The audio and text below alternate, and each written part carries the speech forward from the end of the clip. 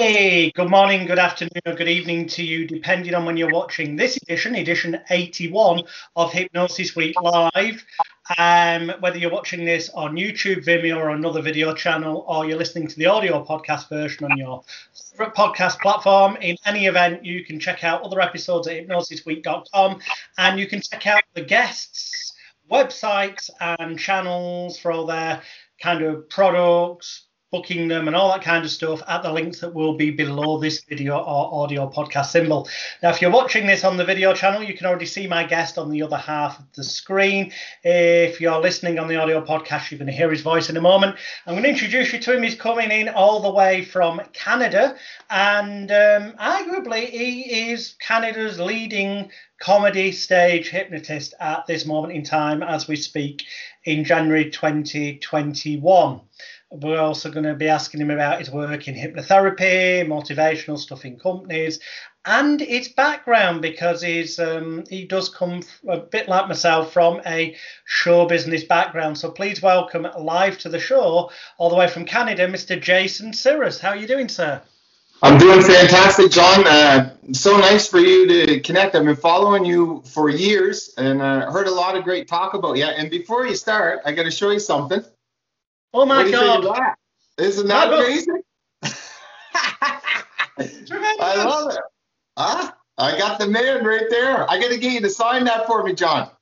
Hey, one day when all this madness is over in the world and I finally get to come over to Canada and see one or two places, because I had my aunt, she's no longer with us, but she left England decades ago. She died about 15, 20 years ago, but she lived in Ontario.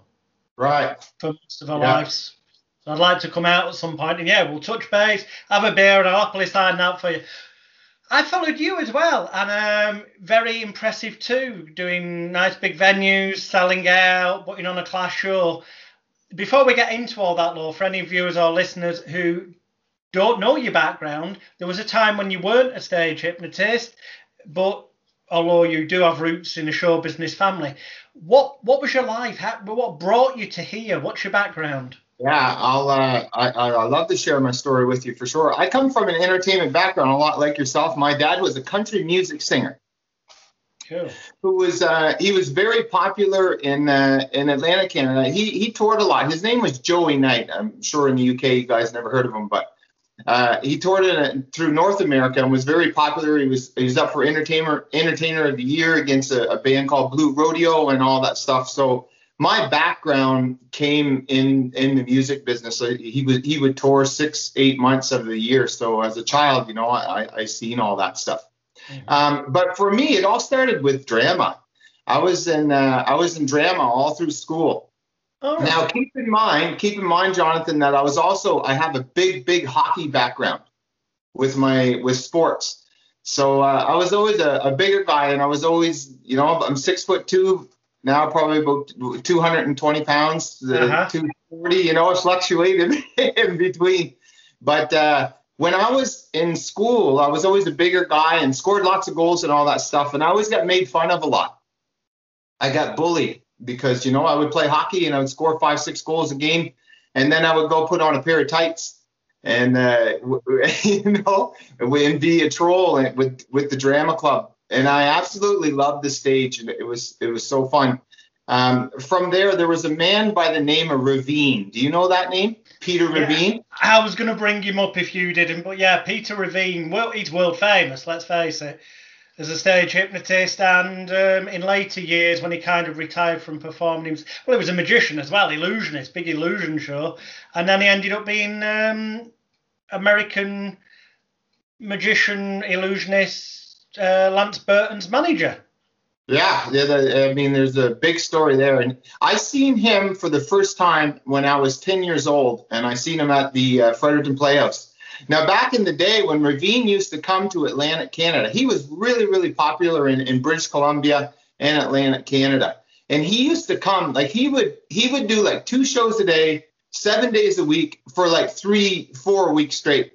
Wow. Like the lineup would be insane. Like they always say his family was like the circus coming to town when he came to town. And it was just the impact that he had. You know, he had such charisma on stage, and the way that he portrayed himself, and his Australian accent, and he was very direct. He used direct hypnosis, and it was just amazing. So I seen him at 10 years old, and that triggered something in my unconscious when I seen him.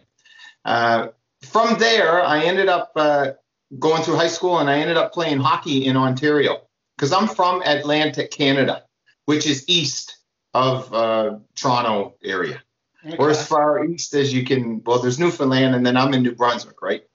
So when I was playing hockey, we had a corporate show one night, and there was a stage hypnotist there. And from there, I was completely blown away. And of course, my drama background and everything. And I was like, this is something I had to do. So I was taking a grade 13 course in Ontario, and I bought a book. I forget what book it was, but I learned the hand clasp and the magnetic fingers, the eye. And I was doing these at parties, and I was an absolute hit, and it was so fun. And I got into training, bodybuilding, powerlifting, and all that stuff. I knew I wasn't going to make the National Hockey League, so I ended up coming back home. I kind of finished my hockey career in New Brunswick, so I would be close to my family. I went to school, did some college, and all that time I was kind of just reading on hypnosis, nothing big or anything like that. And then I got into the supplement business. I got into the gym business and opened the gym. And before I got out of that, probably about 2 years, is when I really started to immerse myself in the study of hypnotherapy and hypnosis. And I always thought in my head, one day, I said, I'm going to do a show.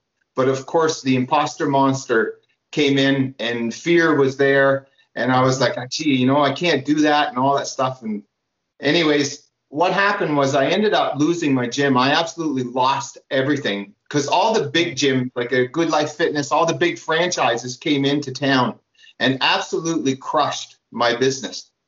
So I lost everything. So it was at the absolute lowest of the low, So when I got to that point, that was the kick in the butt that I needed. And I was doing a courier job, transporting packages and things like that all over. And I would study my show. I would put the music on. I visualized seeing myself on a stage. And I did that for a year and a half. And finally, it was October 19th, 2007. I rented a high school theater. Okay. And absolutely scared to death. As you can imagine, never really hypnotized anybody. Besides the test and all that stuff. You'd not done any conventional shows then prior to this. You thought, sod it, I'm going to hire a high school theatre to start with. Never did nothing. I never did. The only thing I was doing was the little getting people's hands stuck to the walls and eyelids, all that fun stuff, Hey, and that's ballsy. Thing I ever did. So I had a big set, I'm telling you. And I was just, every time that fear would come in, I knew, I always heard the saying that Will Smith said, everything that you want is on the other side of fear. And I knew that I had to fight that in order to make my dreams come true. There was just something in me that told me, you have to do this show. I almost canceled 3 times when I was driving there, threw up before I stepped on stage, everything. And as soon as I walked on stage, everything went away. And it was the first time in my life that I think I felt absolute bliss. I never felt so comfortable in my life. Now, the show was absolutely horrendous. My first show. Well, was it, or is it that just you looking back on it from your perspective of having done many shows? I bet the audience didn't know any different, did they? No, I think I got a standing ovation. Oh, excellent. It was great. And then it instantly hooked me. And right from there, I decided. I said, I'm gonna make a life of this. And you know what? I'm so grateful. I'm so fortunate to have wonderful people like you to follow that are just masters of the craft.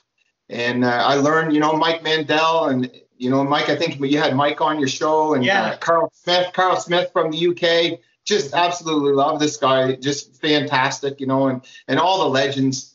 And followed and learned and studied and created my own. I created my own brand. And now I'm here today with.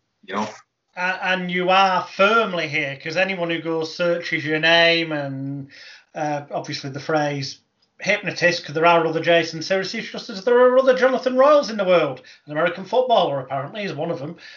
Definitely not me. But you will see that Jason is working big venues. Well, certainly is when this COVID nonsense isn't stopping such from happening. How's that affected you over the past year? It absolutely crushed me, Jonathan. To be honest with you, I was doing I got into keynote presentations also. I should mention that. So I started to incorporate that. Anthony Gailey, do you know that name? Yeah. Absolute brilliant keynote speaker. And I was watching his YouTube videos, and I was blown away. So it was just another avenue that I could take with hypnosis, because a lot of corporate companies, they were cutting back like on the entertainment part, but they still had their conferences and things like that. So in 2016, I put a presentation together. It was called Achieve the Unthinkable. And it's all about the power of visualization. And I actually bring people up on the stage and I hypnotize them. And, everything I do is I give a message with, hot and cold. And then I talk about how that can affect your career and your dreams and all that stuff. I absolutely love it. So yeah, that's what I got into. But in March, when COVID hit, I had approximately 50. I was doing about 50 to 60 events a year, and 2020 was going to be my biggest year. And then in March, COVID hit, and then I was honestly holding, as an entertainer, you know the feeling. It was just I'm like, what do I do? My hands were in my hair. I was like, man, what do I do? But as soon as I took a couple of days to think about it, and I said, I'm gonna jump fully into hypnotherapy. Mm-hmm. And I always did my hypnotherapy since I was 25 years old, but I never promoted it because I was always busy on the shows, traveling and doing the conferences and things like that. And anytime I had some downtime, I would work with people with hypnotherapy. But once March hit, I had to take it to a whole new level. And now I'm seeing probably about 12 to 14 people a week, and super, super busy. And once again, I'm just so grateful. I'm so passionate. I love hypnosis so much. And it's brought me wonderful things, in life. Excellent. Adaptability, that is definitely one of in the climate of the world we're living in at the minute. But it's not going to be like this forever. Things will eventually get back to venues reopening and performances being able to take place. So what assuming everything's back to normal, what would you like the future to hold for you in terms of the performing side? It's in my blood, as I absolutely love the hypnotherapy and helping people, and it's amazing the results that you can see with the power of the unconscious. But before this happened, there's a company called Mirvich Productions. Have you ever heard of them? I don't know why it rings a bell, but it does vaguely. Okay, so they're the largest theater production company in Canada, and they're based out of Toronto. Okay. So they do Phantom of the Opera, Wicked, Lord of the Rings, Beauty and the Beast, all the major shows. So that they have 4 or 5 theaters in Toronto. And I did a show at the Toronto Centre of the Arts in 2019. And I contacted them and I said, I really would like you guys to come and see my show. And they said, we've never worked with a hypnotist in 50 years. And they just didn't. It's big shows, They even bring a lot of shows to the UK, actually, in London and things like that. And I said, that's probably where I vaguely heard it, because my daughter's massively into musical theatre and stuff. Yes. Yeah. Just brilliant plays, like first class, amazing people.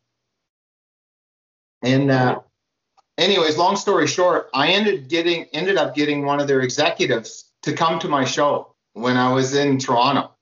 But I was adamant. I was after them. I contacted them, and they could not say. I basically made them come to that show. Excellent. Because I believed in my show, and I wanted them to see it. And there's so much misconceptions, and there's a lot of people doing great work out there, and there's also, there's some bad work too. But I believed in my product, I believed in my brand, and they ended up coming to see my show. And gee, at the end of the show, it was a lady, and she said, "I really liked your show." And I was like, "Wow, that's amazing." So I immediately contacted them, a week after, to see if I could get into one of their theaters. It was called the CAA Theater. It's about a 625 seater that they have, and it's kind of smaller productions. They probably have one or two, on stage. And I visited the theater with one of their staff so I could see it. Anyways, I got to the point where they were interested, and they were going to give me a shot with them. So that's like getting a shot with one of your soccer teams or the national hockey league, That's big doors open. Yeah, big doors are going to open. They're going to be behind you, and they would help you market the show, which we all know is so important in order to bring in the crowd. And they know the market. Toronto's our biggest city, right? So it was a great way from a small town guy like me coming from Atlantic Canada to really get my name out there. And to answer your question, and I know that was long-winded, but that's the avenue where I would like to go. I would really, really love to connect with Mirvic and do that. But of course, I love the big shows also, which are fun. But who doesn't? You got all the people, and it's great for volunteers and all that stuff. But that's the avenue I would like to take. I would like to take a company with that much marketing power to just come behind the show and get their creative geniuses to take the show to another level. So that's where I'd like to go when this all gets done and over with. Cool. Now, I don't know, because obviously I'm not based in Canada or America, although I have done the odd show in America. Is like there is in America, is the kind of high school grad parties and all that kind of market in Canada as well? Yes, of course, exactly. The grad parties and things like that. I did some of them. There's some new guys that are starting out that are that kind of do that more than I do. If it's based, in the middle of the night, they do them shows. They're called safe grads, I think. Yeah. Yeah. I mean, we don't have any of this in England, but for viewers and listeners who are not in Canada or America or not already aware of this, they have graduation nights where I assume they get awards, and it's meeting up with all the class year mates, whatever, that are going to be leaving, and they lock them in overnight so that they're safe. But obviously that requires them to be kept entertained. And one of the key things that tends to get booked is a comedy stage hypnotist. It just makes completely no sense out of the model of the world as it is in England or most of Europe, but this is what goes on in Canada and America. Yeah, you're on, and they're huge. I mean, it comes in June is when they are, and honestly, I'll get like 50 emails. Like, it's just they love it. They absolutely love it. And I don't do as much as I used to, but there's always the option there. I'm located in Moncton, New Brunswick, so it's usually like at 3:00 in the morning too.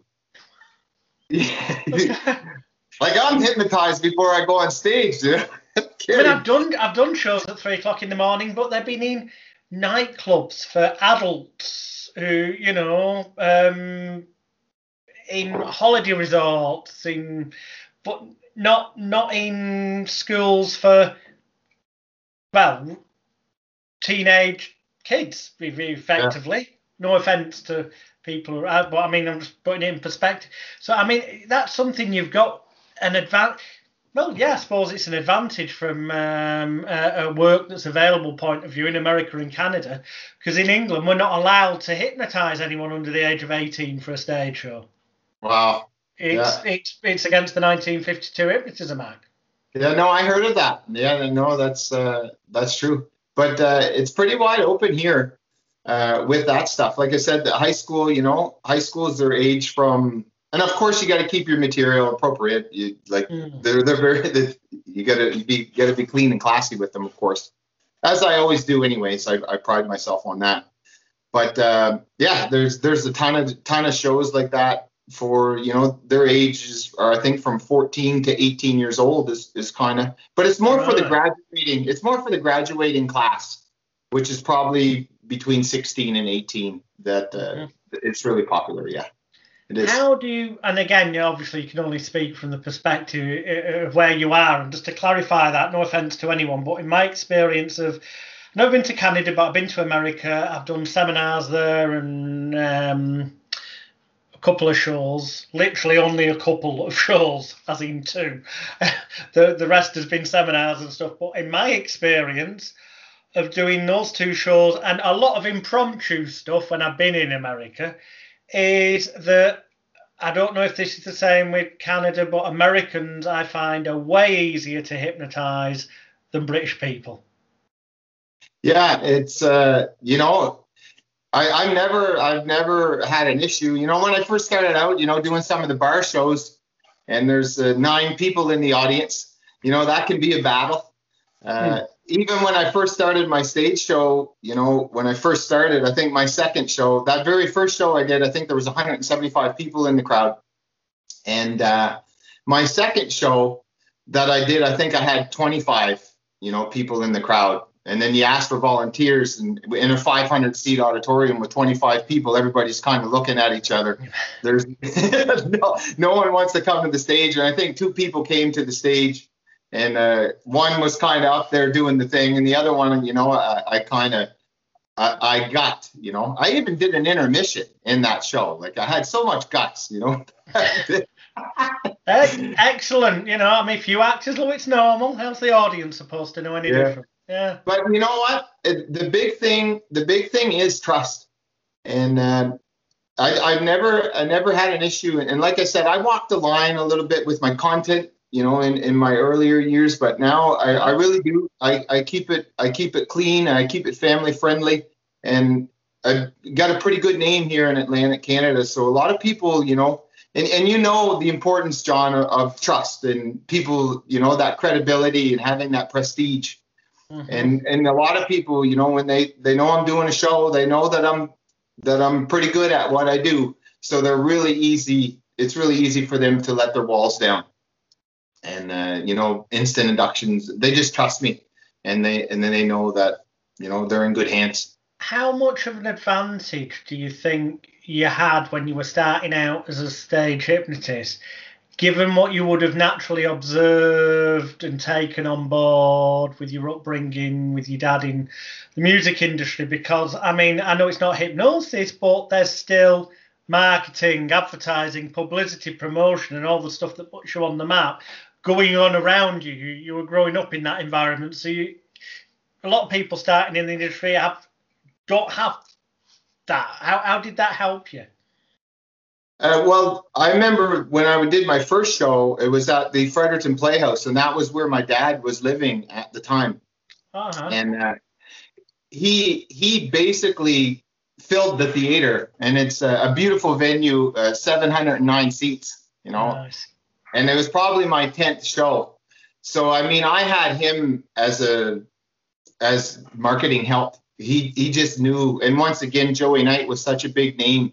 And it was the son of Joey Knight. So that was even better, that really helped me. But even now, it's still not easy in Atlantic Canada. Atlantic Canada is probably a population of about 780,000 people, which is very small. Yeah, right. And there's not a lot of hypnotists around this area. But even when I go to, Ontario, it took me 12 years to become an overnight success, Yeah. And when I go to Ontario, it's all that. You got to start over again. No one has a clue who Jason Cyrus is. So then once again, it's all doing research and getting in and trying not to spend a ton of money, on radio or TV and things like that, because that's not necessarily the way. I'm starting over there, but I'm building a pretty good brand in Ontario now also. Yeah, that was But something that Ravine we mentioned earlier was flipping expert. It was very much like the circus advance man formula, where a couple of weeks before the circus is going to hit town, the advance man would show up and there'd be playbills everywhere you looked. There'd be 2 for the price of 1 vouchers given out. The bit for the opening night to make sure they get word of mouth off the first night. Every trick in the book would be used by the circus. By the time they arrived 2 weeks later, everyone had heard about this. And yeah, Ravine pretty much did that. I mean, but these days, with the way things have gone, you've kind of got to be pretty damn famous or get into a company like you mentioned before, backing yeah. you, to have any chance of doing that kind of thing, haven't you? Because everything's got so bloody damned expensive. Yeah, you're 100% right. I remember tickets were like $5, $3 back in the day. And a lot of them guys, back into the 70s and 80s, when they would come into a town, they would basically comp their first show. But they had so much confidence in their show that when the people walked out of there, their mind was blown. And you'd have the exact same people that had that show trying to get tickets for like all 7 or 14 shows. Like the people would keep coming back. Like that's the power of what they did, which was brilliant. But like you said, you're spending, $50 to $60, $70 a ticket now. And, it's not easy because the expenses of everything with the marketing that goes with all these, bigger productions. It's, it takes a lot for a family of 4 to go out. That's a $200, $300 night with dinner and even, you got to get the babysitters. So you got to be damn good in order for someone to put that investment in you, Also, the world's changed a lot. Do you think, or what degree do you think, the appearance of social media and of 1096, I made that number up, television channels and so many other free entertainment stimuli out there, where people will do almost anything to get their 15 minutes of fame with these reality TV shows, that the novelty of people doing silly things when they're hypnotized, people can see people do more ridiculous things for free on social media on a daily basis. Yeah, you're 100% right. We're competing against that every single day, and it's like you said, there's more ridiculous things. I can just do one click on YouTube and you're going to see someone do something more crazy than they ever would do on a stage. So it's a tough world for the entertainment industry. It really is. And I find that, the shows like Britain's Got Talent or the America's Got Talent, mm-hmm. which is very hard for a hypnotist to do because of the time slot, that we have. But there was a young guy, I forget his name. He was with Howie Mandel. He made Howie. Yeah, from Chris Jones. You got it, Chris Jones. Apparently hypnotized him so he would shake people's hands, and he's a well-known germaphobe. Right. Yeah. So from that, Chris got a lot of exposure.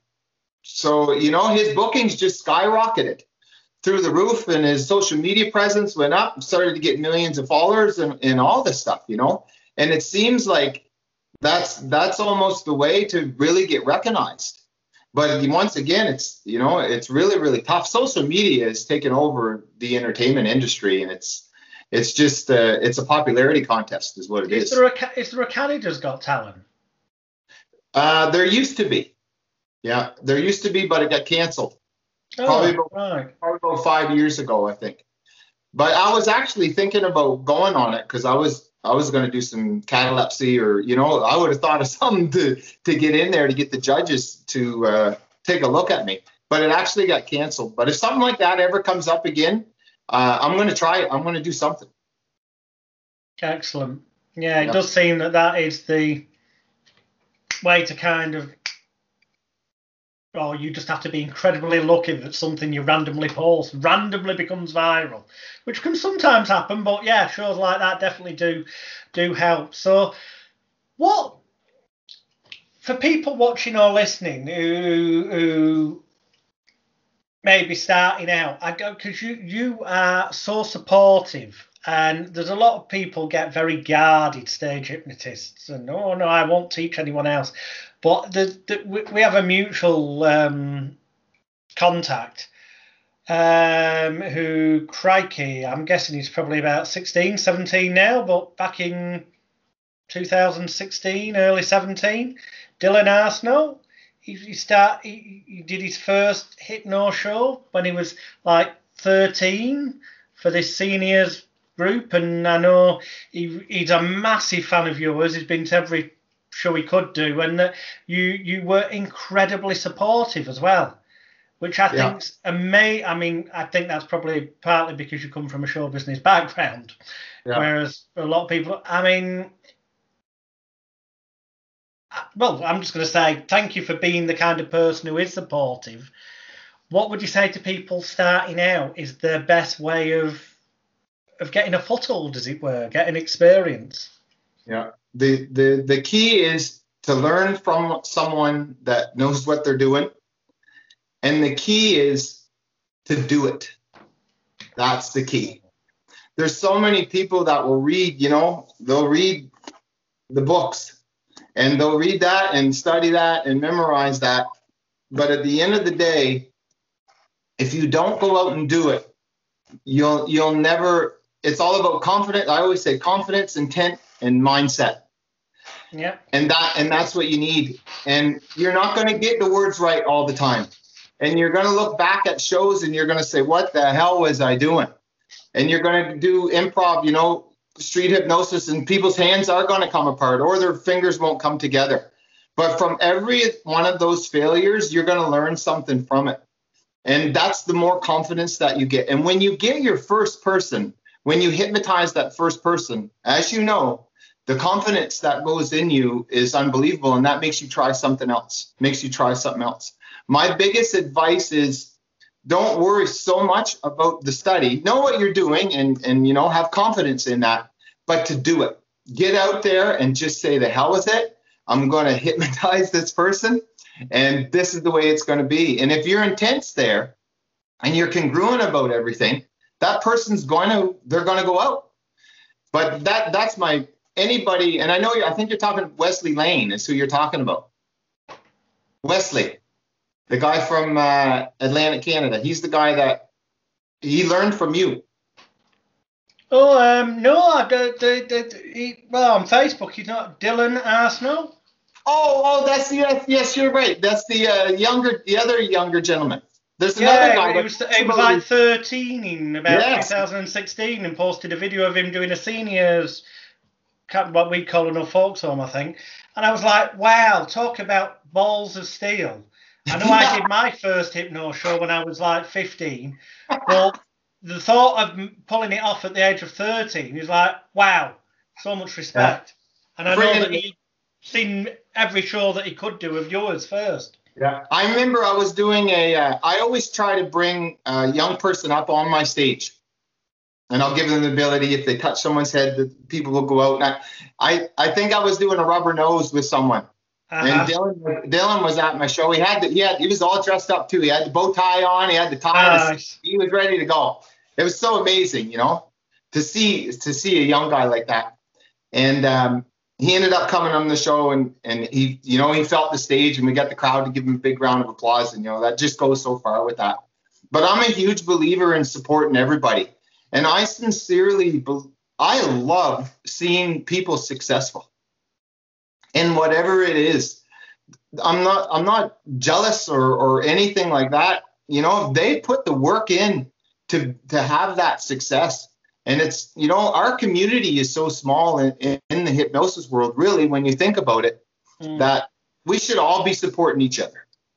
If we had all the support of each other and we did our craft the way that it's supposed to be, it's just going to make things better for everybody. But putting people down or, ridiculing someone, that's just not the way I do it. I'm everybody's biggest fan as long as they're doing it the right way. And I absolutely want to see every hypnotist. I want to see every street performer. I want to see every magician, every illusionist, everybody succeed. And I think that we all got to come together as a group and root for everybody, help each other out. Because the more that you help someone, that's the more that you're talking about it and you're learning more yourself, right? Excellent philosophy. Yeah. Now, you mentioned magicians there. I know it's only about you've got an interest in magic as well. I did. I went to Las Vegas and I bought a $400 magic kit. I think it was only worth probably about $20. But my dad showed me the old finger trick, you know. Hey, cutting edge stuff. But I never got into magic as much as I had wanted to. And I also want to bring some mentalism to my show, because it's a great way to break the ice, you know. And maybe we'll have a little chat there, Jonathan, after, all right? Yeah. Well, yeah. I will hook you up with, by all means, my way of saying thank you for doing this interview, I'll hook you up with my mentalism training so you can then pick a few ideas and put something together. As you say, it does go. I mean, there's people at Ravine used to do mentalism, magic combined with hypno. Obviously, the amazing Kreskin, big in that as well. So we've kind of talked about stage hypnosis. Because we're 36 minutes in, and so we're over the halfway mark. Let's segue into hypnotherapy for a bit. Now, it strikes me, I don't know if you do at the moment, or it's something you've considered, but it strikes me that with your background in hockey and sports, that utilising your skills for hockey players and sports people, they would take you more seriously than just a hypnotherapist who hasn't got any sporting background. Is that something you've done, or? Yep, I do. I do a lot. I deal with a lot of MMA fighters. Oh, mixed martial arts. Martial arts. Boxers. A lot of golfers, and we have a junior team. And I worked with a few of the major junior guys in hockey, also. So I do a lot of sports. But the biggest one that I've been doing the most, and of course the whole world is experiencing this, is trauma and anxiety. Well, especially at the moment, yeah. It's crazy. And once again, so fortunate that I'm able to, to use hypnosis to help people.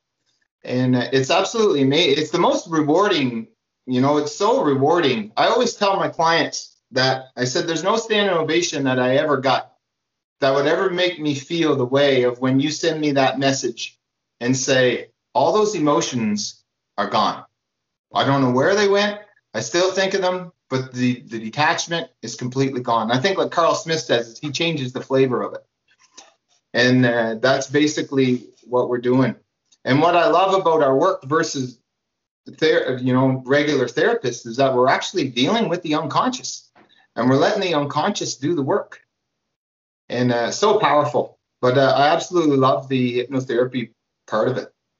So what, from the sports clients that you work with, what's the main thing that you kind of focus on with them? Is it giving them more motivation, more focus? Well, I mean, yeah. In a regular session, what I basically do with someone, for a golfer, for example, is I basically get them seeing them to visualize themselves playing the perfect round.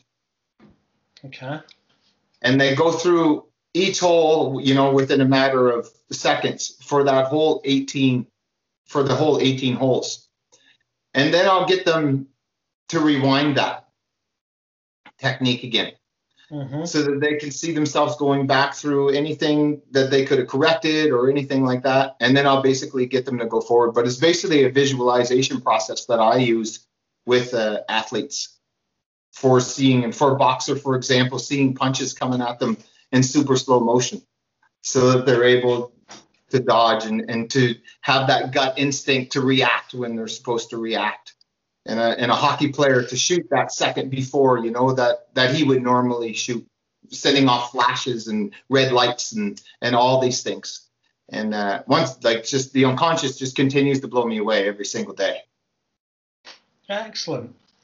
And then, of course, you did mention earlier, but we'll go back to it now, that you put together a kind of keynote corporate presentation, which what you briefly explained to me sounds like the cracking ploy that more and more intelligent stage hypnotists in England have started to do recently, that they realise that corporate companies, yes, they have got a budget for entertainment, but that budget may be about this big.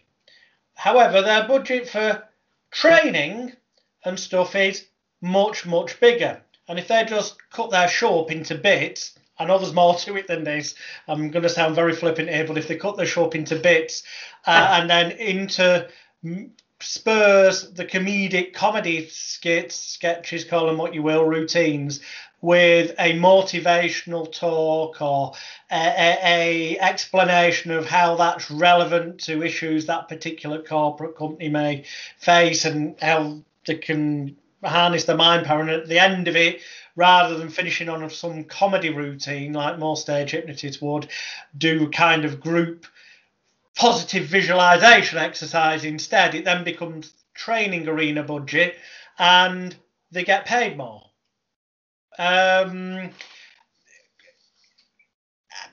Give us your perspective on that, because I know that's something that you do over there, and it's been going on more in America and Canada than it has over here. Yeah, well, you absolutely nailed it. you said everything that's exactly I was being a bit flippant there, because it is a bit flippant, the way I just explained it. You are making it a bit more precisely fine-tuned to the companies, aren't you? Yeah, of course. Yeah. So what happens basically, and you're 100% right. A lot of the times when a company is cutting anything, the first thing that they cut is the entertainment. But they still want entertainment. So the great thing with what I do with the keynote presentation is I put entertainment with a powerful message. So when a company contacts me and they say that they need a keynote speaker to come in, I basically ask them what they're usually themed as something of whatever it is that the company is focusing on. And I'll talk with the manager or the general manager, and I'll customize everything towards that company. Now, I have a template of what I follow, because there's certain blocks that I'll just put certain information in to motivate and so that I can talk about the same theme as what the company's talking about. And the great thing is, and the great thing is that when you do it, I'll do some EFT tapping with them, on the triple warmers, and I get everybody pumped up where they're standing up. And then I'll go into the explanation of hypnosis and the power of visualization. I'll tell a little bit of my story. Of course, I always do a finger test just to get some confidence out there with the audience. And then I'll do a book and balloon test with everybody. So I don't actually select people to come up on stage right away, because it's usually smaller numbers, although there is huge conferences out there. Mm-hmm. But as people feel more comfortable doing something in a group. So then that's when I'll do the book and balloon test, and I'll walk out, and then I'll select my volunteers from there with an instant induction, which absolutely impresses everybody. Bring those volunteers up on stage, and we'll get them to go back out into hypnosis. We'll do a little bit of relaxation techniques, and then I basically do some fun things, hot and cold techniques. But from that hot and cold technique, I put it with a powerful message about how, it's an involuntary response where you can control different things, different scenarios with whatever it is that you're working on, or whatever goal that you want to achieve, that type of thing. And I just incorporate whatever the company's goals are into my keynote presentation, along with a couple of really funny stage hypnosis skits. At the end of the show, I do like a mental detox with everybody, get them to release all their emotions, get them to go back. Carl Smith is the one I really got this from, and I'll give credit to Carl.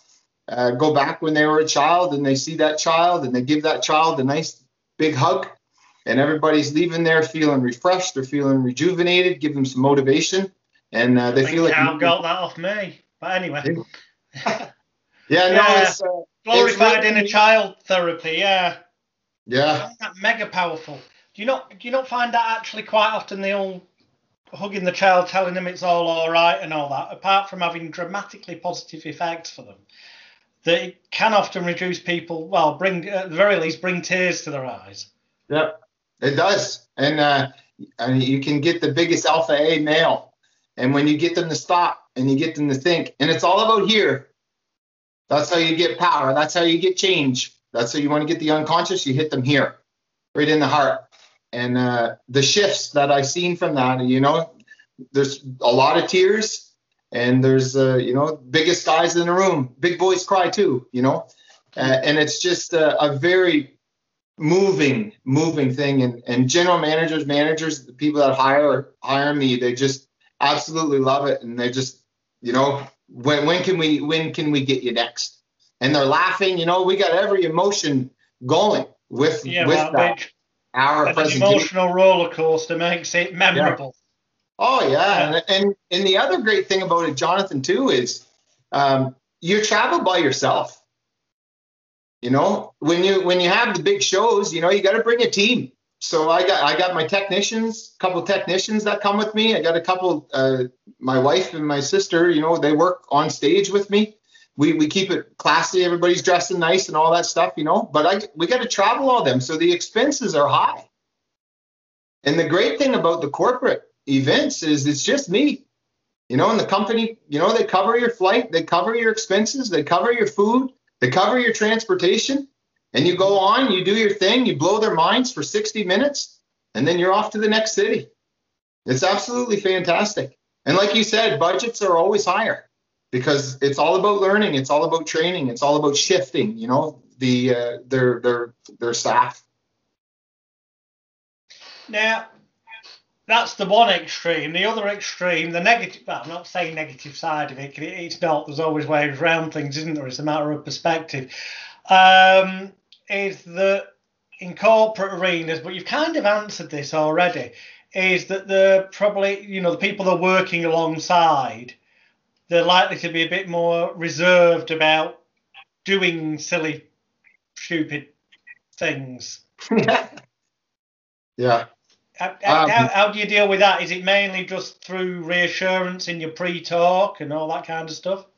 Yeah. Once again, especially in Atlantic Canada, that's what I'm known for. I'm known to be clean, and once it's prestige. People know who I am. They can't wait for them to come on stage. They can't wait to let themselves go for me. That type of thing. But I always do an incredible pre-talk with them, and I let them know that no one's going to be disrespected, ridiculed, or embarrassed on stage. And it is a corporate event. And I remember one time when I first started doing the keynote presentations, I would do a routine where when I turned my back to this lady that she would see I would have no pants on, of course. And everybody was laughing their heads off, but some of the higher executives, they said, we absolutely love your show, but if we had to give you one critique, is maybe drop that part out. So they, as much laughter as it brought, it's still it's just, you got to really be cautious when it comes to a corporate setting. And if anybody's out there listening that does that work, be very, very cautious. It's it's not worth it to not get booked again or not have a good reputation because of just doing something silly that creates a lot. So I'd recommend you. It's got to be squeaky. I mean, squeaky clean with corporate events. It's weird that, because I agree with you. 99% of the work out there for corporate events, without a doubt, squeaky clean is the only way. Simple as, listen to what Jason just said, ignore what I'm about to say. But somehow I've managed to, I suppose it's because of the way my branding went, British Bad Boy of Hypnosis, and the television coverage I had in the 90s around the world where they were trying to make out of some kind of pornographic stage hypnotist. It was never as bad as they made out. It's amazing how when you verbally describe something in a newspaper, it doesn't bear much relation to what they'd see if they were physically there, Yeah. But I tend to get booked specifically so like managing directors of companies and their chosen few clients in some flash hotel can have the muckiest of shows that if anyone, and I have to sign non-disclosure agreements and shit, because if anyone found out that they were watching such shows, it would tarnish their company's reputation so much. Oh, yeah. Crazy it's mental. It's the world we now live in, which leads me to my next question. I've asked pretty much all the stage hypnotists that I've had on Hypnosis Week this, and this is a controversial one. There's no right or wrong answer from my point of view, your point of view. It's semi-impossible to answer without potentially offending somebody. So I apologise in advance if anyone gets offended by what I'm about to say or Jason's view on it. But we're living in a world now, rightly or wrongly, everyone should be allowed to be who they want to be, but it's perhaps going a little bit extreme. So we've gone from he or she, him or her, to God knows, I've lost count how many dozens or hundreds of different pronouns, titles there are for people, who may be transgender, transitioning, post-operative, pre-operative, or they just decide they identify differently to other people.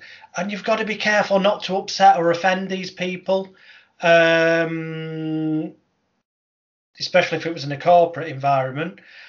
But even at a public show, you've got to be careful of this, because obviously if you upset their identity, that in itself is going to make your job harder to hypnotise them, because it's going to butt the back up, understandably, if they've got. What do you make of the world we live in? Is it's getting a bit too politically correct, maybe? Yeah, I mean, you got to respect everybody, and of course, and it it is tough, and there's a lot of things, there's a lot of routines that you used to do that you can't do anymore in a public setting because of all that. So you got to take that stuff in consideration. Like I said, I always run a family show, and there's sometimes I'll do something that I don't think that's wrong at all. And it's actually really funny, and it's probably one of the favorite routines, but they'll still, I'll get an email, after the show and say, you really kind of offended me in that. And I wish you kind of didn't do that. So I take those things into consideration. I get a big heart, and I want everybody to like me. And I know it's impossible in today's world, but I try to be me. I try to give the best content that I possibly can. If I offend someone, I sincerely don't mean it at all. And they will contact you. They'll contact you if they felt offended, and I'm happy that they do. And if it's something that I think that I can change in my show, I'll consider it, type thing. But you're right. It's not, we can't just do whatever it is that we want now, especially in the bigger venues and all that stuff, because there's so much different, types of people that are coming out to the show, and you got to try and be as friendly and content, friendly as you possibly can. It's a crazy world we live in. So we're getting close to the end of the hour. So with that in mind, I'm going to ask you the question I ask everyone at the end, which is, if you could only give, and I know you've already kind of given us a couple of answers along this ilk, but if you could only give someone who was starting out, whether it's stage hypnosis, hypnotherapy, or combination of them both, 3 kind of top tips or things that stand out as important words of wisdom or advice, or it might even just be 3 book titles, or it might, whatever feels right for you, what would your 3 be, takeaways, advice for our viewers and listeners? I'll give you 3 words, but I'll elaborate a little bit on it. And okay. I've already mentioned it. Mindset, intent, and confidence it's the most important thing to be an incredible hypnotist. And the first thing that you do is, first person you always have to hypnotize is yourself, as you are an incredible hypnotist. And I mentioned it before, you got to go out and do it. And learn from someone that has a good reputation. Don't just, learn from the first person that you see. Do your homework. Get some reviews on this person and make sure there's so many, like Mike Mandel is just, I can't say enough about this guy, and even yourself, guys that just been around. Carl Smith, you follow him, on YouTube. These guys, there's no BS. They say it the way it is. They don't pretend to be someone that they're not, and they just teach really good content. And I think that all people starting out should learn from people like that. But you have to do it. You can learn as much as you possibly can. If you don't do it, you'll never have the confidence to do it. And it's okay to fail. I know I'm giving you about 10 of these. Hey, that's fine. But it's okay to fail. Like, I failed and failed and failed and failed. And you know what? Even still in therapy, on stage and stuff like that, I still make mistakes. I still stumble over my words. I still do this. Nothing's ever going to be perfect. But if you don't take that first step, you're never, ever going to get to where you want to be. And as Will Smith said, is where I heard the quote, everything that you want is on the other side of fear. When you feel that in your pit of your stomach, like, oh, geez, I don't know, the imposter monster. And Lori Hammond was the one that gave me that word. I'll give her credit. When you feel that imposter monster, you just got to say, you know what? Oh, F you. I'm doing it. And I'm going to go out and nothing's going to stop me. And that's the mindset that you have to have. And of course, what we perceive as a failure, a fuck up, or stumbling, the client or audience may never actually know unless we were to tell them. So obviously just carry on as though you expected it to happen, and not quite often people will not even notice.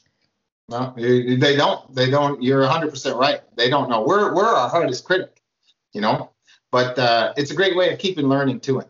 And Wayne Gretzky, you heard of the Wayne Gretzky, the hockey player, Wayne Gretzky? I haven't, to be honest, no. No, you haven't. He's world famous hockey player. So if you got Canadian, sport is my absolute worst subject matter. I know a little bit about snooker, but other than that, sport. Wayne Gretzky said, and he was a world famous, probably questionably the greatest hockey player to ever play the game. And he said, you'll miss 100% of the shots that you don't take. Very true. Yeah. You know what? That name's ringing a bell now. I think I watch Pawn Stars. That's PAWN for anyone who might not have the show in there. It's a pawn shop in Vegas where they go in and sell stuff. And I'm pretty certain somebody was selling some of his memorabilia. Yeah. That name's now flooding back to me. But that is very true. You won't get anything unless you do something. Thank you. Excellent advice. Ladies and gentlemen, boys and girls, viewers and listeners, look below this video if you're on YouTube, Vimeo, or any of the other video platforms, or look below that speaker symbol that you get on your iTunes or other podcast channel that you may be listening to this to. And underneath in the show notes will be links to Jason's YouTube, social medias, website and whatnot. If you want to reach out to him, perhaps you are looking for a hypnotherapist to help you with something, particularly if it's in the sports arena, because we've discussed the man knows what he's on about. He comes from that background. Maybe you're looking to book a hypnotist. Maybe you're looking for some mentoring, motivation within your own business. Again, give Jason a shout, and I'm sure he can hook you up with his services. Thank you very much indeed, sir. It's been an absolute pleasure. And would you like final word to you, sir? John, I just want to thank you so much, for having me, and I really appreciate you sincerely taking the time to talk to me and putting out the good word, and giving us some spotlight to share the work, to share our craft, and I just thank you. I respect you so much, and I'm really happy, and I hope we can continue our friendship. Yeah. And when you come to Canada, you got to make sure that you come and see me, and we're going to get you. We're going to dress you up in some hockey gear, and we'll put you on the ice, okay? Now, the ice skating bit, it's a few years since I've been on an ice rink, but I used to be reasonably good at the ice skating. Okay. So, excellent. I'm going to hold you to it, okay, my friend? Keep up the good work. I'm really proud of you, and I'm going to look forward to continue to follow you. Keep up the great work. You too, sir. Take care, and goodbye, viewers and listeners. Go to hypnosisweek.com for all the past and future episodes. Bye for now.